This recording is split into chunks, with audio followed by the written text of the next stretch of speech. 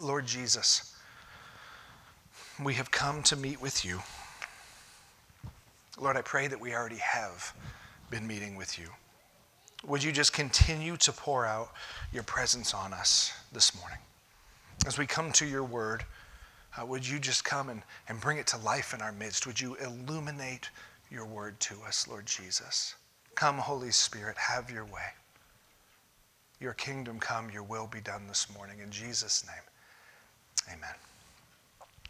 So last week, we kind of had a bit of a detour because many in leadership, myself included, were sick and we kind of had to scramble. And so Dan was gracious enough to find out Saturday evening and come and share Sunday morning. And if you've never had to do that before, it's a bit of a roller coaster. And so thank you, Dan, for stepping up and doing that. And so I'm going to continue along the line where we were preaching before, and what we were talking about before. And it was one of the greatest things that we as followers of Jesus had been called to. There's this great thing in Matthew 28 called the Great Commission, one of Jesus' last words to his disciples, and he says this, "Therefore go and make" what? I love it. Go and make disciples of all nations. Jesus' parting words to his disciples were go and make more disciples. This is we call it the Great Commission. It's the mission that the church has been on ever since. Go and make disciples of all nations. Everywhere you go, you are to be making disciples. We've been saying this for the last couple weeks. We are all of us called to be disciples who make disciples.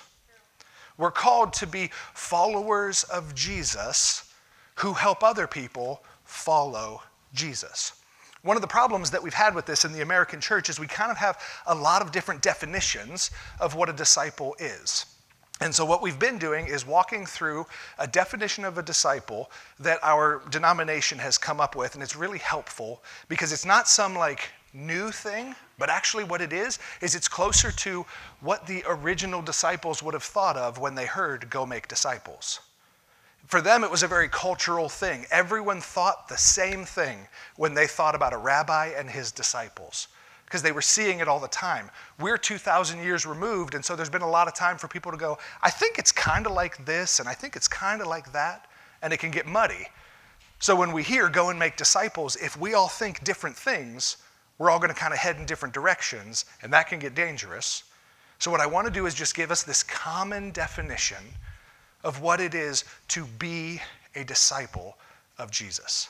So we've been walking through it kind of line by line. There's 4 parts to it. Today we're going to talk about the third part. But a disciple is one who is called by Christ. There's this moment of come follow me, of calling out that every disciple has experienced. A disciple is one who is called by Christ into loving relationship with Christ.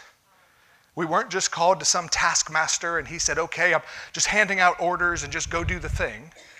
But we were called into this loving relationship with Jesus where he says, yes, come follow me. And there is, hey, here's the things I want you to do. But all of it is in the context of this loving relationship that we've been called into. We've been called by Christ into loving relationship with Christ. Here's the new part. For the purpose of becoming like Christ. Notice how each line ends with Christ?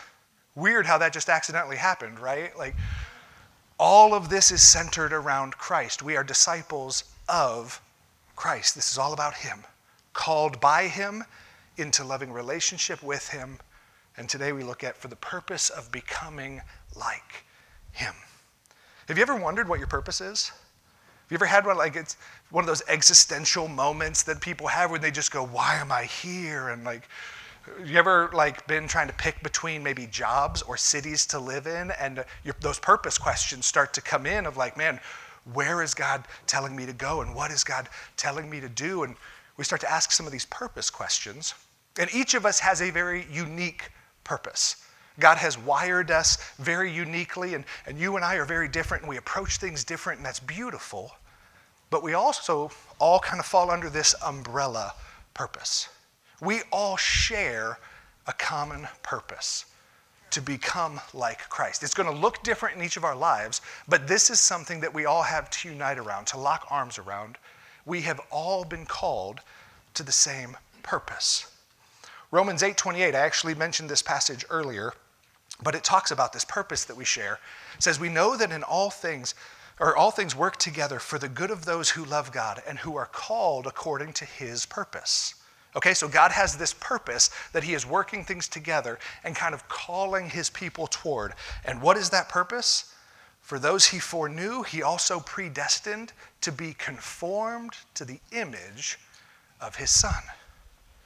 God's purpose, ultimately, in all of our lives, is to become like Jesus, to be conformed into his image.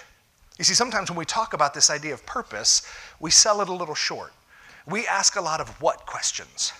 When we think about purpose, we go, what am I supposed to do? What is my job supposed to be? Or we ask maybe some where questions. I have this purpose. God is calling me, but is he calling me to live here or to live here? To work here or to work there? And it's not that those are unimportant questions, but truly they're secondary. Ultimately, if we're asking the right question when it comes to purpose, we should be asking questions about who. Who is he calling me to become? Who has he created me to be? Because that travels. Once I figure out the who, I can do that here or there. I can do that in this job or in that job. Our purpose is tied to our who, and praise God that it is. Because if our purpose was tied to a what, many people, like as a pastor, we struggle with this because like making disciples is important, right? And the church is important. And so pastors, we struggle with this like everybody else. We go, my purpose is to be a pastor. What happens when I stick my foot in my mouth, I say the wrong thing, and you guys fire me? Uh-oh, did my purpose just go out the window? I hope not. What happens when, okay, I do everything right, but eventually I get old enough where I have to take a step back? Did I just retire from my purpose? Of course not.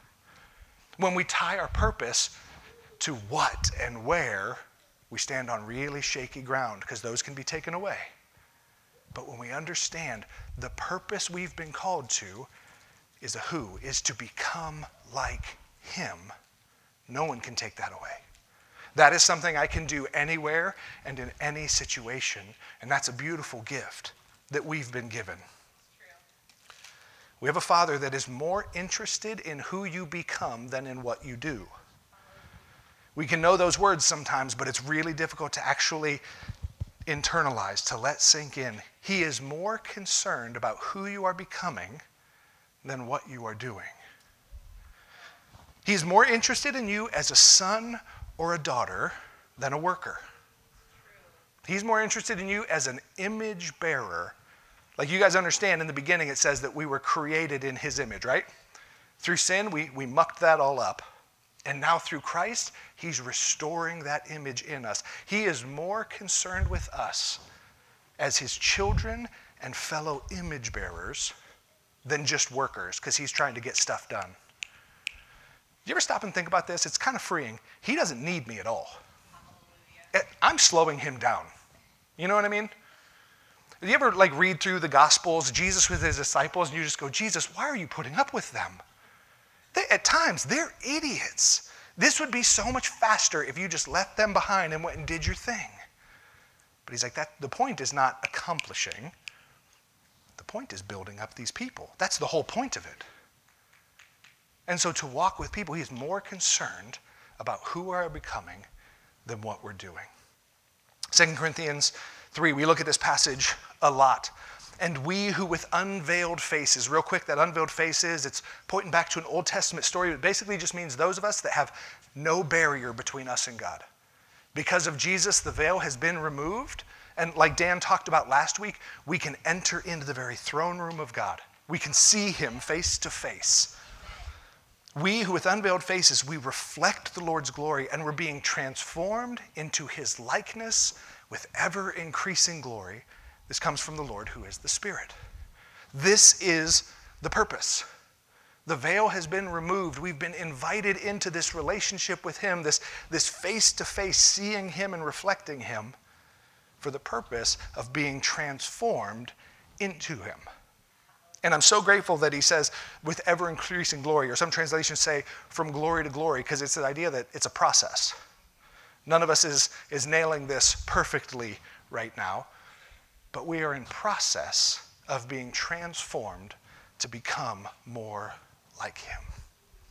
A disciple is one who is called by Christ into a loving relationship with Christ for the purpose of becoming like Christ. If you miss any one of these steps, you're going to get in some real shaky ground, called by him into relationship with him to become like him, to be formed into his image. Like, we have to understand this. We're constantly being formed every day.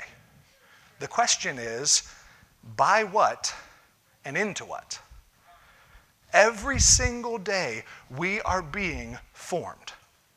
Every conversation that we have, every interaction that we have, every show that we watch, every song that we hear, everything in our world is trying to form us. The question is, into what? Are we being formed into the image of the world, or are we being formed into the image of Christ? Because in the end, that's the only two options that we're given. Paul says this in Romans 12, do not be conformed to this world, but instead be transformed by the renewing of your mind, that by testing you may discern what is the will of God, what is good and acceptable and perfect. We have two options here. Conformed to the world. That word conformed means kind of like packed into a mold. Made like cookie cutter type of idea. The world is trying to conform us, each and every person in this church and outside, to its image. The image of the world says, I am God, I'm in control, I make my own decisions. There's a lot of different flavors and a lot of different slogans or groups that you can fit into within that, but in the end, that's ultimately, I'm in charge. That's the likeness of the world. The image of Christ is you're in charge. I'm here to do what you have called me to do, to become like you, to allow you to work. Those are ultimately the only two options, conformed to this world or transformed into his likeness. None of us stay the same for long. We are all constantly changing and being formed. But by what and into what? Some of you are old enough to be able to look back 10 years. Some of you look back 10 years and you were in diapers. For the rest of us who have lived a little longer, you look back 10 years and you go, I believed completely different things. I thought completely differently. The things that I valued were completely different. And I was sure I was right back then. But now time has gone by. I have been formed, hopefully transformed, and I see things differently. We are all constantly in this process of being formed. But by what and into what? Paul says this, talking to the church in Galatians chapter 4. He says, my children, I am suffering labor pains for you until Christ is formed in you. He went, look, each of us is like a child being formed in the womb. Think of the amazing scope that happens in the life of a child in its mother's womb. It starts off smaller than we can think and becomes, if you're in my family, big ones, okay? There's an incredible amount of change that happens in this course, and Paul says this is what the Christian life is like. He's trying to lead these people and walk with these people, and he goes, man, it's painful because I'm watching you at war. Are you going to be formed by the world or transformed by Christ? And it's painful to walk with, but he says, just like a child in its mother's womb, my prayer for you, everything I'm doing is to lead you so that Christ is formed in you. Is this making sense, church? So let's ask this question. What does it look like, not to be formed into Christ, we're going to come there in a second, but what does it look like to be formed into the image of the world? Sometimes you find out where you're supposed to go by recognizing where you're not supposed to go. You know what I'm saying? So let's start with kind of the opposite. What does it look like to be formed into the image of the world? What does it look like for us? How do you know it when you see it? Okay? It's me-centered.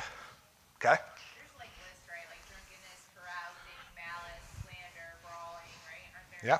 There's pretty big lists. There's a number of places where there's some things listed in Scripture. Galatians 5 is one that she's kind of talking about. It says that like the fruits of the world.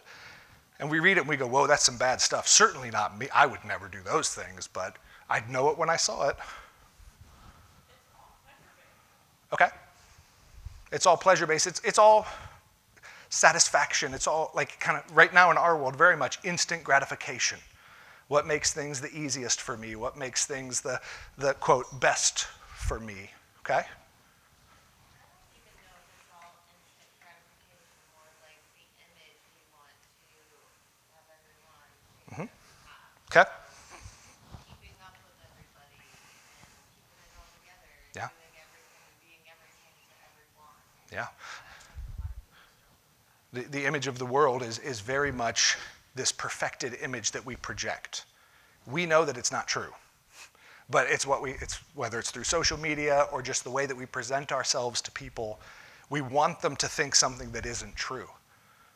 Everyone, I think, instinctively knows this. The image of the world is a facade.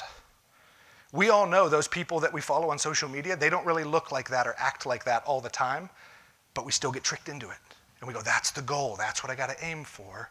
We know that it's a facade, but we still kind of chase after it sometimes. I think sometimes too, I know the word is like syncretism, where we can see like things that have like received of Christianity, but are still very much like of the world. Like that pastor, it's okay if he's like yelling and harsh and these things that are not biblical. So it's like you're like kind of blending into Sure. like how the world plays, even if like Christianity is over it, or Yeah. it's okay to just say that like there's nothing really wrong with people because we don't want to judge. Yeah. Which is sort of the other extreme. There's almost like this conservative or liberal extreme Yeah. braided into Christianity. Yeah, I mean, regardless of what side you find yourself on with liberalism, fundamentalism, political line, I mean, regardless of all of those, there's this temptation to kind of like take things that the scripture says pretty clearly are of the world, but to kind of like put a facade of Christianity on them and go, no, it's okay when we do it because we're doing it for Jesus or whatever.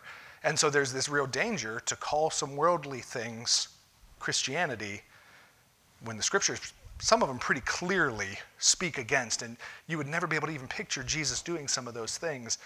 But this is part of, again, the trickiness of this. Can we just call this evil versus good You can call it evil versus good. over the world?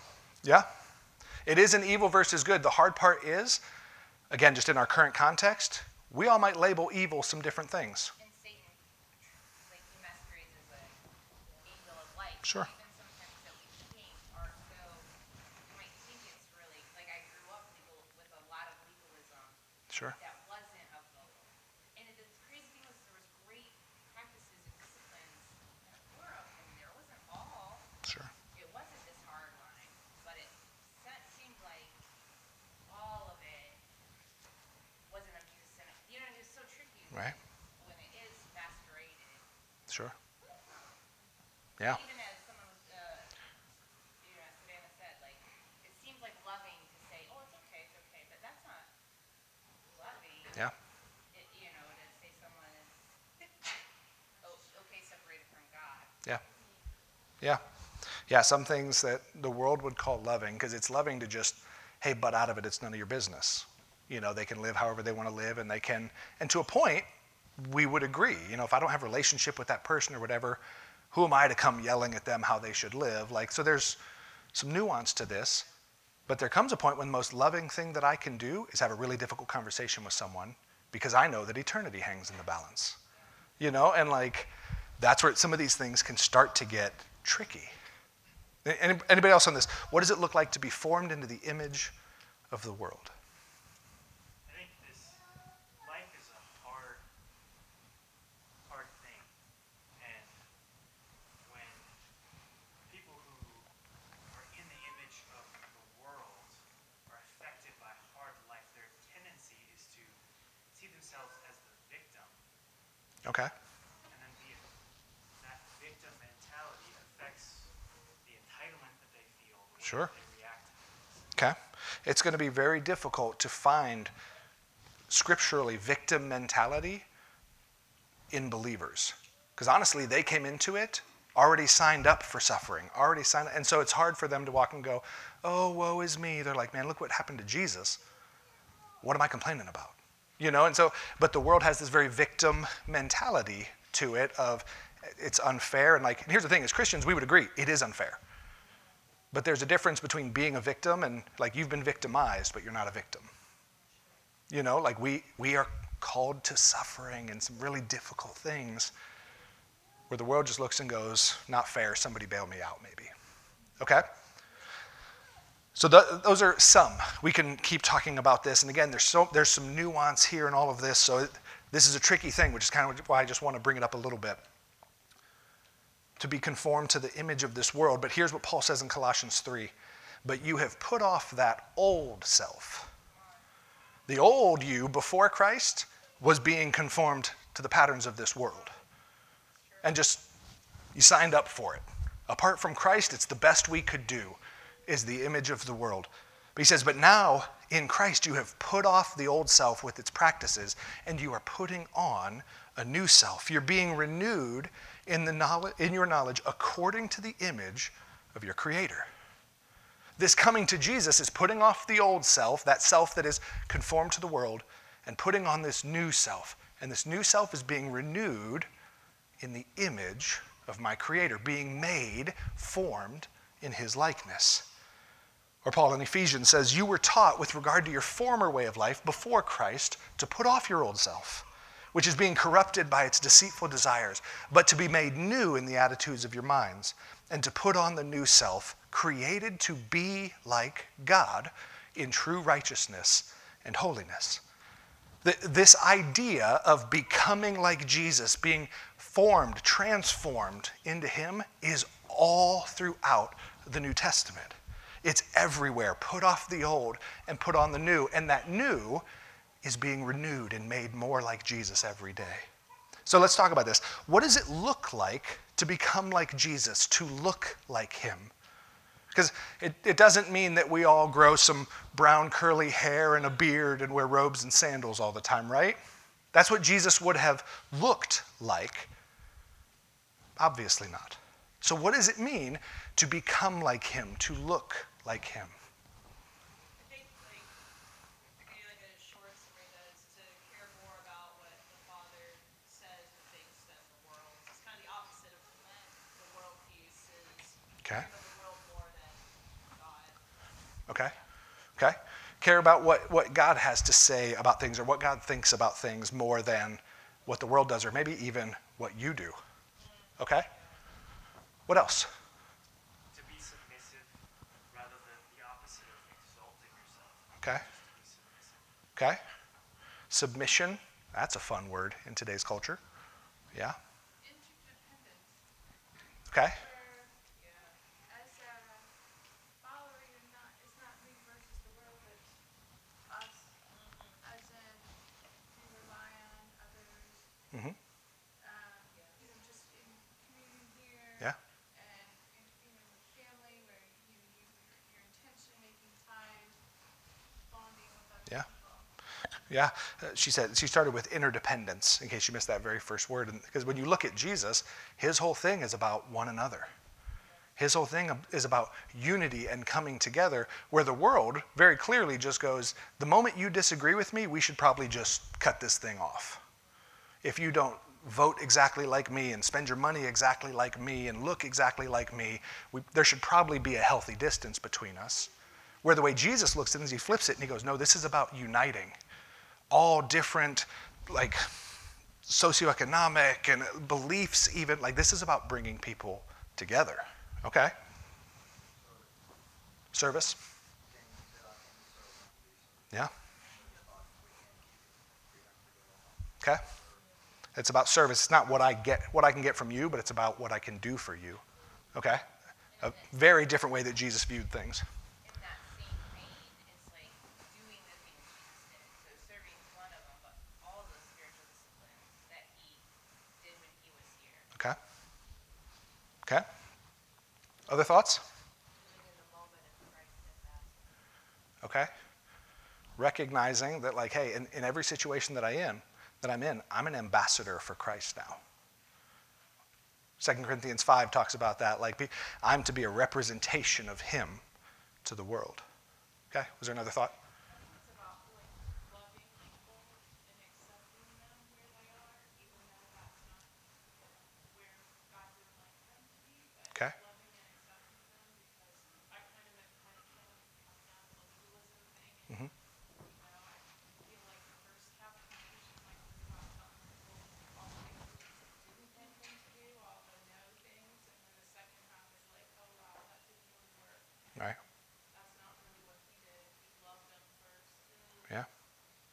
I always think that, like, the woman at the well, this makes me think about the woman at the well, because I feel like she didn't see her own sin until she saw Jesus, and she knew that he loved her and wanted the best for her. Yeah. Yeah. Yeah, Jesus had this ability to accept people where they were, and not, maybe you've heard this before, like, love people where they are, but love them too much to leave them there kind of idea. Jesus didn't come in and go, what is wrong with you? He came in and he sat down and he would have a meal with them, and he would say, hey, let's talk about some things.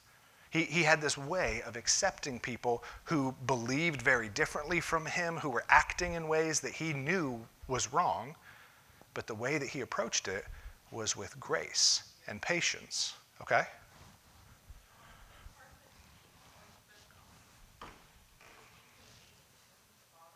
Mm-hmm. Okay. Sure. Sure. So it's kind of a twofold thing of, one, there's like this relationship with the Father that is prioritized. And then there's obedience. What the Father thinks, whether I'm on board yet or not, okay, let's do it. Whether I understand why or not, the things he prioritizes, I'm going to choose to prioritize. Whether it feels good or not. And here's the thing, often at first, it does not. Yeah. To be formed into the image of Jesus, the way Jesus puts it is like this: die to yourself. Yeah. He goes, the first thing that's going to happen if you're going to look like me is we got to get you out of the way. So carry your cross, die to yourself, and follow me. And as you do that, you will see the old self dying away and be putting off, and this new self, created in his image, being put on.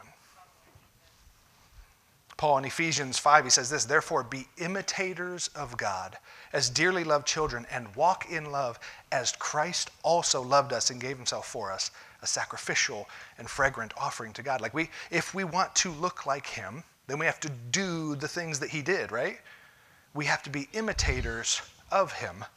And sometimes this can get a little, this do what Jesus did thing. Because let's take, for instance, there's a story where Jesus gets down on his hands and knees in front of his disciples and he washes all of their feet. And he actually tells them, this is what it is to love. How would it go over if you just walked into your neighbor's house and said, take off your shoes? They'd be like, maybe don't touch my feet? There was some cultural things that Jesus did, and we go, okay, I don't think I'm actually supposed to go around washing everyone's feet. Maybe there's a point when Jesus calls me to do that with someone. He did it, but I'm not supposed to physically do the same thing. But it's more about where was his heart in it. I'm going to lower myself, humble myself to serve these people. They needed people to wash their feet because they wore sandals in the desert. Feet were constantly filthy. Praise the Lord, someone invented socks at some point. Someone washing my feet is not really a need that we have now. But somebody coming and humbling themselves to serve me with whatever needs I do have, that is incredibly Christ-like. Does that make sense? There's some of the things that we see that he did that just culturally don't translate right now, but his heart in those things, that we can replicate. To be like Christ, the way that I've heard it explained that helped crystallize things for me, is to be like Christ in your character and in your priorities. To be like Jesus in the character, in the man, or for you in the woman, that you are becoming. That you are becoming like him in his character and in his priorities, the way that he ordered his life, the things that he chose to put importance on, and also the things that he let go by. Does my character look like his character? Do my priorities match his priorities? What does it look like to be made like him in character? Or maybe just answer it this way. What is Jesus' character like? Servant focus. Well, I kind of already said that, but Uh-huh. seeing the needs of others, that kind of focus. Okay. Servant focused, other people focused. Okay. Some of these might be repeats, and that's okay. Compassion, humility, Mercy. yeah, mercy. Is there one passage of scripture that maybe lists a number of these characteristics that, can anybody think of one? Be kind to one another, if your heart is giving one another. Okay. Oh, and also. There's a bunch of one another passages that are going to bring some of these out. You guys ever heard of something called the fruit of the Spirit? Kind of a big one. Galatians chapter 5. But the fruit of the Spirit is love, joy, peace, patience, kindness, goodness, faithfulness, gentleness, and self-control. The law is not against such things. Like if you can expound on these. Like you take this and then you get service and you get some of these things. But Paul was pretty smart to just go, hey, let me give them just one quick list that they could spend the rest of their lives working on, and they'll be better for it. The character of Jesus wrapped up in the fruits of his Holy Spirit. The things that his Holy Spirit is doing in us as believers, because the Holy Spirit's purpose is to conform us into the likeness of Jesus, yeah? So the fruit that comes from that is love, joy, peace, patience, kindness, goodness, faithfulness, gentleness, and self-control. Those are the characteristics of Jesus. If we were able to walk with Jesus for a couple days on earth, these would be the things we'd come away going, man, he's so loving, and he's so patient. And man, things were hard, but he was still so joyful. And this is the character of Christ, and this is what the Holy Spirit is working out in those who follow him, to become like him in character. What about Jesus' priorities? What would we say were Jesus' priorities? It's a heart matter first. Okay, Jesus had this way of going, hey, the heart is more important than the action. These people are doing these things, but I'm almost not even going to deal with that, because until we get their heart, none of this really matters. Okay? Yeah. Okay? Truth. Jesus was kind of big on the truth. Okay? He was always open and honest with people, but also this idea of they have to know the truth, because until they know the truth, they can't be set free. And so this sharing truth with others was a huge priority for Jesus. Okay? Meeting people where they're at. Again, Jesus didn't just go hang out at the tabernacle and go, I'll be here 9 to 5. Come on any day. Jesus went, no, people are hurting and someone has to go to where they are. And so it was a priority. Jesus, was this traveling teacher. The reason he was traveling is because I want to go meet people where they are, not be like the religious establishment at the time that was like, we're at the synagogue on Saturdays. Outside of that, kind of leave us alone. Annalise?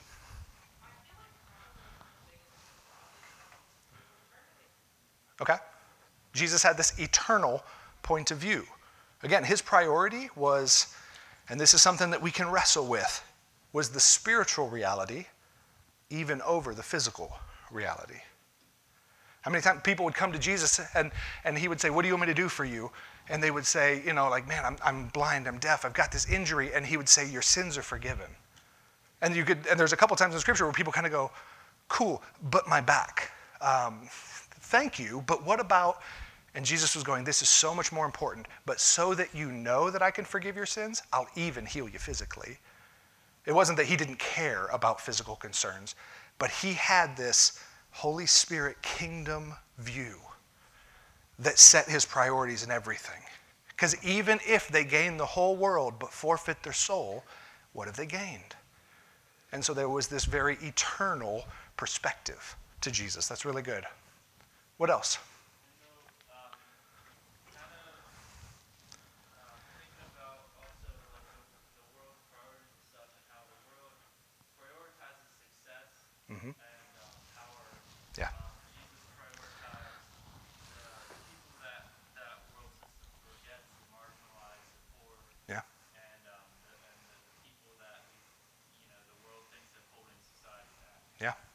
Jesus was very clear. He actually said, my priority is the least of these. I'm actually going after the ones that everybody thinks aren't worth time. And in doing so, he was obviously giving up success because he wasn't going to go after the ones that could make him rich and powerful and that would sell his books and whatever else. He was going, I'm going after the people that no one else cares about, and I know that in doing so, I'm actually going to make the successful mad, but I don't care, again, because of this eternal perspective, because I've come to be a servant, not to build my own platform or whatever it may be, okay? Other thoughts? Time with the Father. Okay. One of Jesus' key priorities was his time with his Heavenly Father. Mark 1:35 is one example. There's many in Scripture. Very early in the morning, while it was still dark, Jesus got up, left the house, went off to a solitary place where he prayed. It was so prioritized, it was actually even the first thing he did in the morning. Maybe the last thing he did at night, he got up so early. But because he prioritized that time with the Father, this has to come even before all the other important stuff that's going to happen today. In fact, I think Jesus would say, if this doesn't come first, the other important stuff I'll probably miss. He prioritized his time with the Father. He prioritized, we've already said this, service to others. Matthew 20, Jesus called them over and said, you know that the rulers of the Gentiles lord it over them, and those in high positions act as tyrants over them.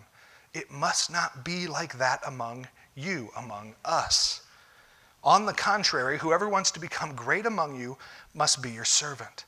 And whoever wants to be first among you must be your slave, just as the Son of Man did not come to be served, but to serve, and to give his life as a ransom for many. So if you're going to follow me, he would say, you have to be like me. And I didn't come to be served, but to humble myself and to serve others. Paul says this, speaking of Jesus' life in Philippians 2, do nothing out of selfish ambition or conceit, but in humility consider others as more important than yourselves. Everyone should look not to his own interest, but rather to the interest of others. Adopt the same attitude as that of Christ Jesus. Even Paul's going like, look, the attitude of your heart, the way you prioritize your life should be just like Jesus. Let me tell you about it. Who existed in the form of God, but did not consider equality with God as something to be exploited. Instead, he emptied himself by assuming the form of a servant, taking on the likeness of humanity. And when he had come as a man, he humbled himself by becoming obedient to the point of death, even death on the cross. Paul is going, be like Jesus. The people in Philippi, they had this selfishness, and it's me over you. And he's going, nothing out of conceit or your own self-interest, but instead be like Jesus, who everything he did went around going, how can I be a servant? How can I humble myself and serve? Even though he was God, he became a servant. Jesus prioritized the lost. Some of these things we've already talked about. Luke 19:10, for the Son of Man has come to seek and save the lost. Jesus, why did you come to earth? Because that's where the lost were. And my purpose was to seek them out and offer them salvation. If we're going to be like him, we have to go to where the lost are. Not even just wait for the lost to come to me, but to seek them and offer salvation. Jesus reading from the scrolls in the synagogue in Luke chapter 4, and this is what he reads from the scroll of Isaiah. He says, the Spirit of the Lord is on me, because he has anointed me to preach the good news to the poor. He has sent me to proclaim the release to the captives and recovery of sight to the blind, to set free the oppressed and to proclaim the year of the Lord's favor. Jesus, what did you prioritize? The poor, the captives, the blind, the oppressed. Those were the people that I prioritized because those were the people who need what I've come to offer. And we are to prioritize the same thing. So we were going to have another question to talk about, but I want to get you guys out of here somewhat timely. And that question is, how do we actually begin to experience this kind of transformation? How do we actually engage in this process of our transformation? You know, because it's one thing to go, yeah, we're supposed to be like Jesus. Does that mean I just wear one of those old WWJD bracelets? And like, does that do it for me? Now I'll kind of just get it? Or It's a banger. That's okay. But if I just come to church often enough, will I just start to become like Jesus? Will it happen on accident? Will I just kind of like end up like Jesus? And the answer is very clearly no. You will end up in some Christian version of the world. Because that's where all things lead accidentally. No one becomes like Jesus accidentally. It happens through disciplines. It happens when we choose to engage in life the way that he did. When we choose to prioritize the things that he prioritized.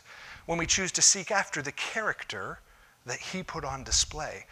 Only then do we become like him. And so a couple tools, 2 weeks ago now, we took this spiritual pathways assessment. If you guys were here, we watched a video and it just kind of walked you through. The whole point was it was just kind of helping us understand what are some of the environments that I naturally connect with God in. Whether that's with people or alone, in nature or in service to others. Or there was all these different things. And the whole point, it's a man-made test, but the whole point is to help give us some ideas of where do I naturally connect with him. Maybe I should start doing a little more of that. Because it's in, remember, loving relationship with him that we become more like him. Jesus, he prioritized his relationship with the Father, and it was through that relationship that he became who he was. It even says in Philippians 2, and this breaks our brain a little bit, that he learned obedience during his time on earth. He didn't just come going, this is all super simple. He was tempted in every way like we were, and he had struggles, but he learned to walk out obedience by walking, boy, that'll throw you off a little bit right there when the lights just turn off. He learned to walk in obedience by prioritizing his relationship with his Father, and we have to do the same. So this, again, just a simple test. If you need one of these, I can get you one. But what are some of those areas that are easiest for me to become more like Jesus, to connect with the Father? It is a slow, gradual process, becoming like Jesus. And he is more okay with that than I think we are.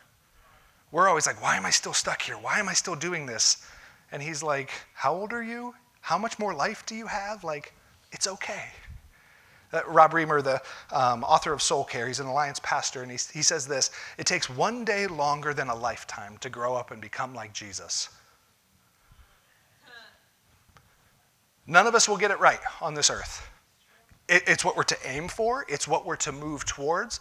But there's always this understanding of the day after I die, then I'm going to get it. And do you know who's okay with this truth? Jesus. He knew this before he ever even called you. You're not going to get it right. It's going to be a slow process. Sometimes it's going to be like, man, it's a sprint and you made some real headway. And other times it's like walking in the mud.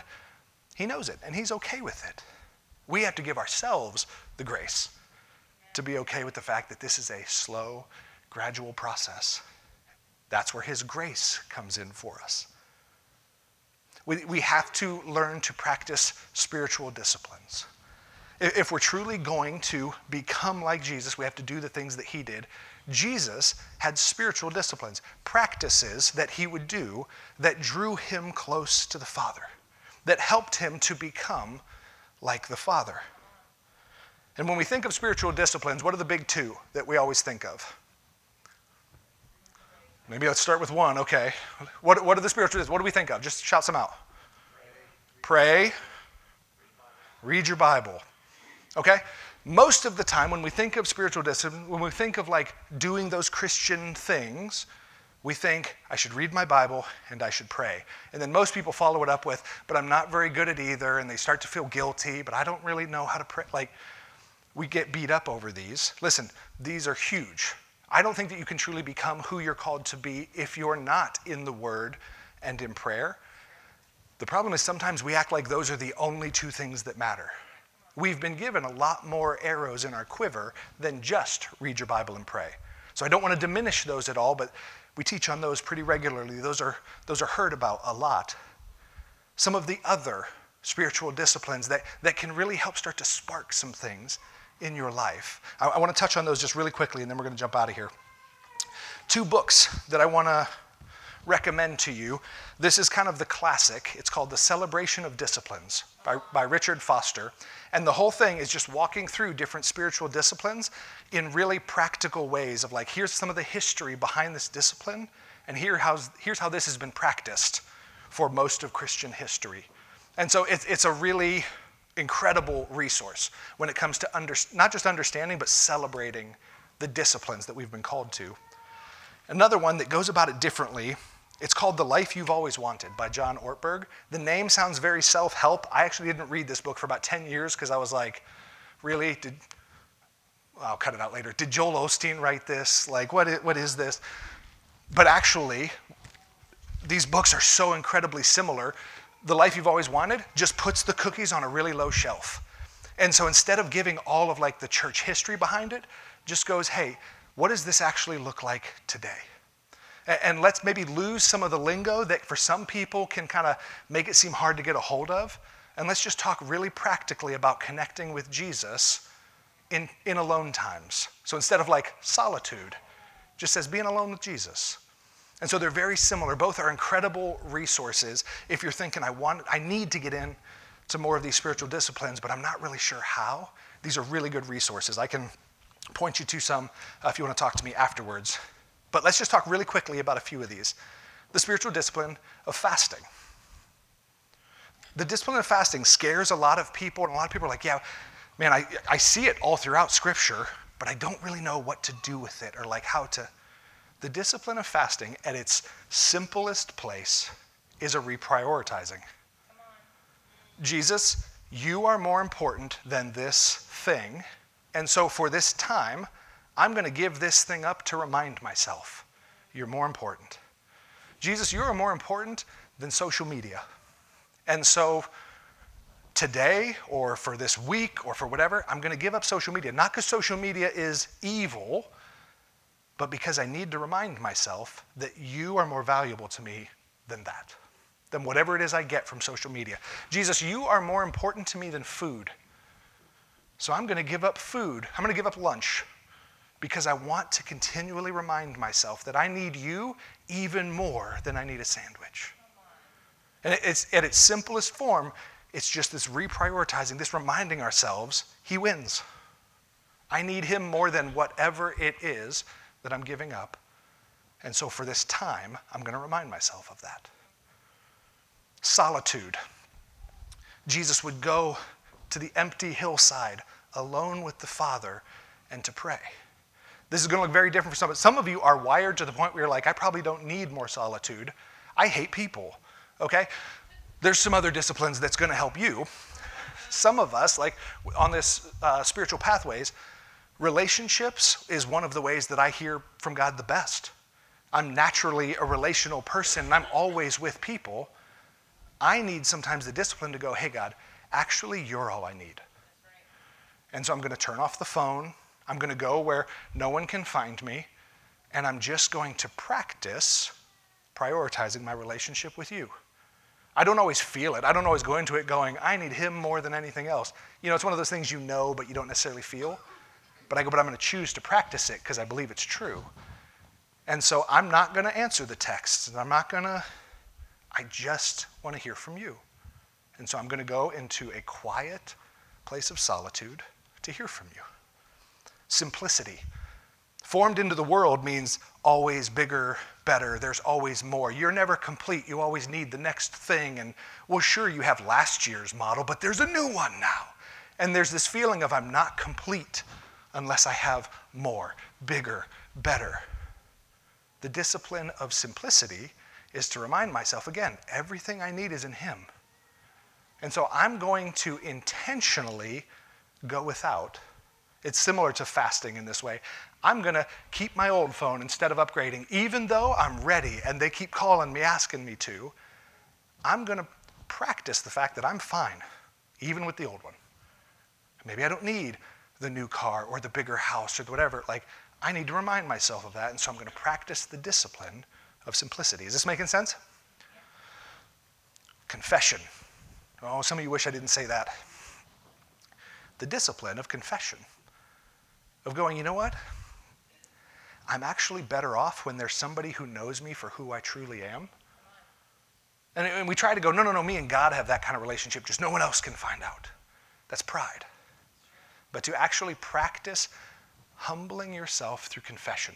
I don't mean confessing to anyone, but to someone, to a safe person in your life, to go, I want someone that I don't have to hide from. I want someone who knows the real me, and it is a discipline to open up and to tell someone what you wish no one would know. But there is so much freedom that comes on the other side for those who are bold enough to actually practice this biblical discipline of confession. 2 more, worship. Some of us, again, this is natural. This was one of my other spiritual pathways. It was relationships and worship. I naturally connect with God. I love singing to him. I do it in my car, in my office, here in front of you. I love this. Some of you, this is not a natural thing, and there's a discipline to it of he is worth singing to whether I feel like it or not. Whether I'm in the mood, whether I even like the song or not, I'm going to worship because he's worthy of it, not because even I feel like it. So some of these aren't going to hit everybody, because some of you are going, no, I can't wait to worship. I actually struggle reading my Bible because I just want to keep singing, you know. Some of us are like, man, I can't tell you the last time that I actually just sang from the bottom of my heart to him. And worship is more than just singing. I get that, but it's a starting place. Finally, service. The discipline of service. This week, I'm going to find someone to serve. Because my natural is when I get that text or that phone call, maybe I'm just going to ignore it until they get the idea. Maybe like, oh man, I'd love to, but I'm so busy. I'm going to choose to say no to something else this week so that I can serve somebody. And then it just becomes this looking out of like, who needs service? Lord, who can I serve this week? It's a discipline. I'm going to be intentional because I need reminded that I'm not the most important. My priorities aren't the most important. Service is. And so, Lord, who am I going to serve today? Who am I going to serve this week? I'm going to go out of my way to say yes. Does that make sense?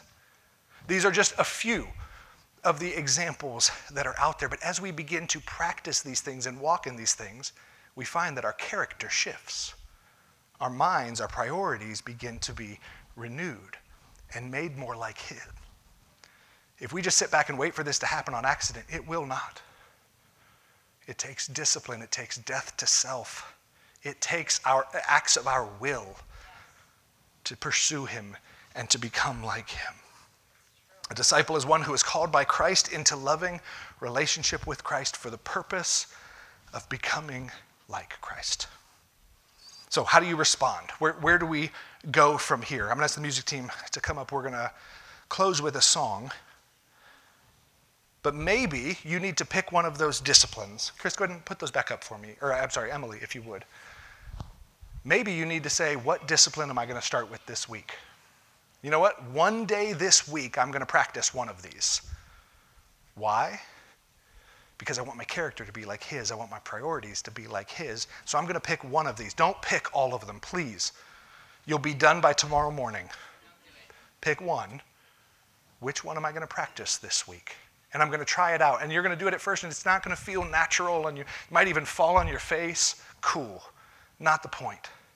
The point is that you're actually moving toward him. He will honor it, I promise you. Which discipline are you going to try this week? If you have questions about any of these, again, I would love to talk with you and help walk with you in that. Some of you may need to come and receive prayer afterwards. The elders will be up here to pray with you because you're going, man, maybe I don't even know where to start, but like my heart just, it isn't like his. I read the Bible and like his priorities are so far from mine and I'm not even sure where to start. These men would love to pray with you and pray over you for the discernment of the Lord. Man, back to Romans 12:2, it says, don't be conformed to the patterns of this world, but be transformed by the renewing of your mind so that you may know what God's will is for your life, his good, pleasing, and perfect will. When we take steps to be transformed, all of a sudden we have this new, fresh understanding of who he's calling me to be and what he's calling me to do. But the transformation comes first. So whatever step you need to take as we respond, and maybe it's just singing, please don't just leave the same. What are you going to take away from this? What are you going to do this week to offer him opportunity to transform you?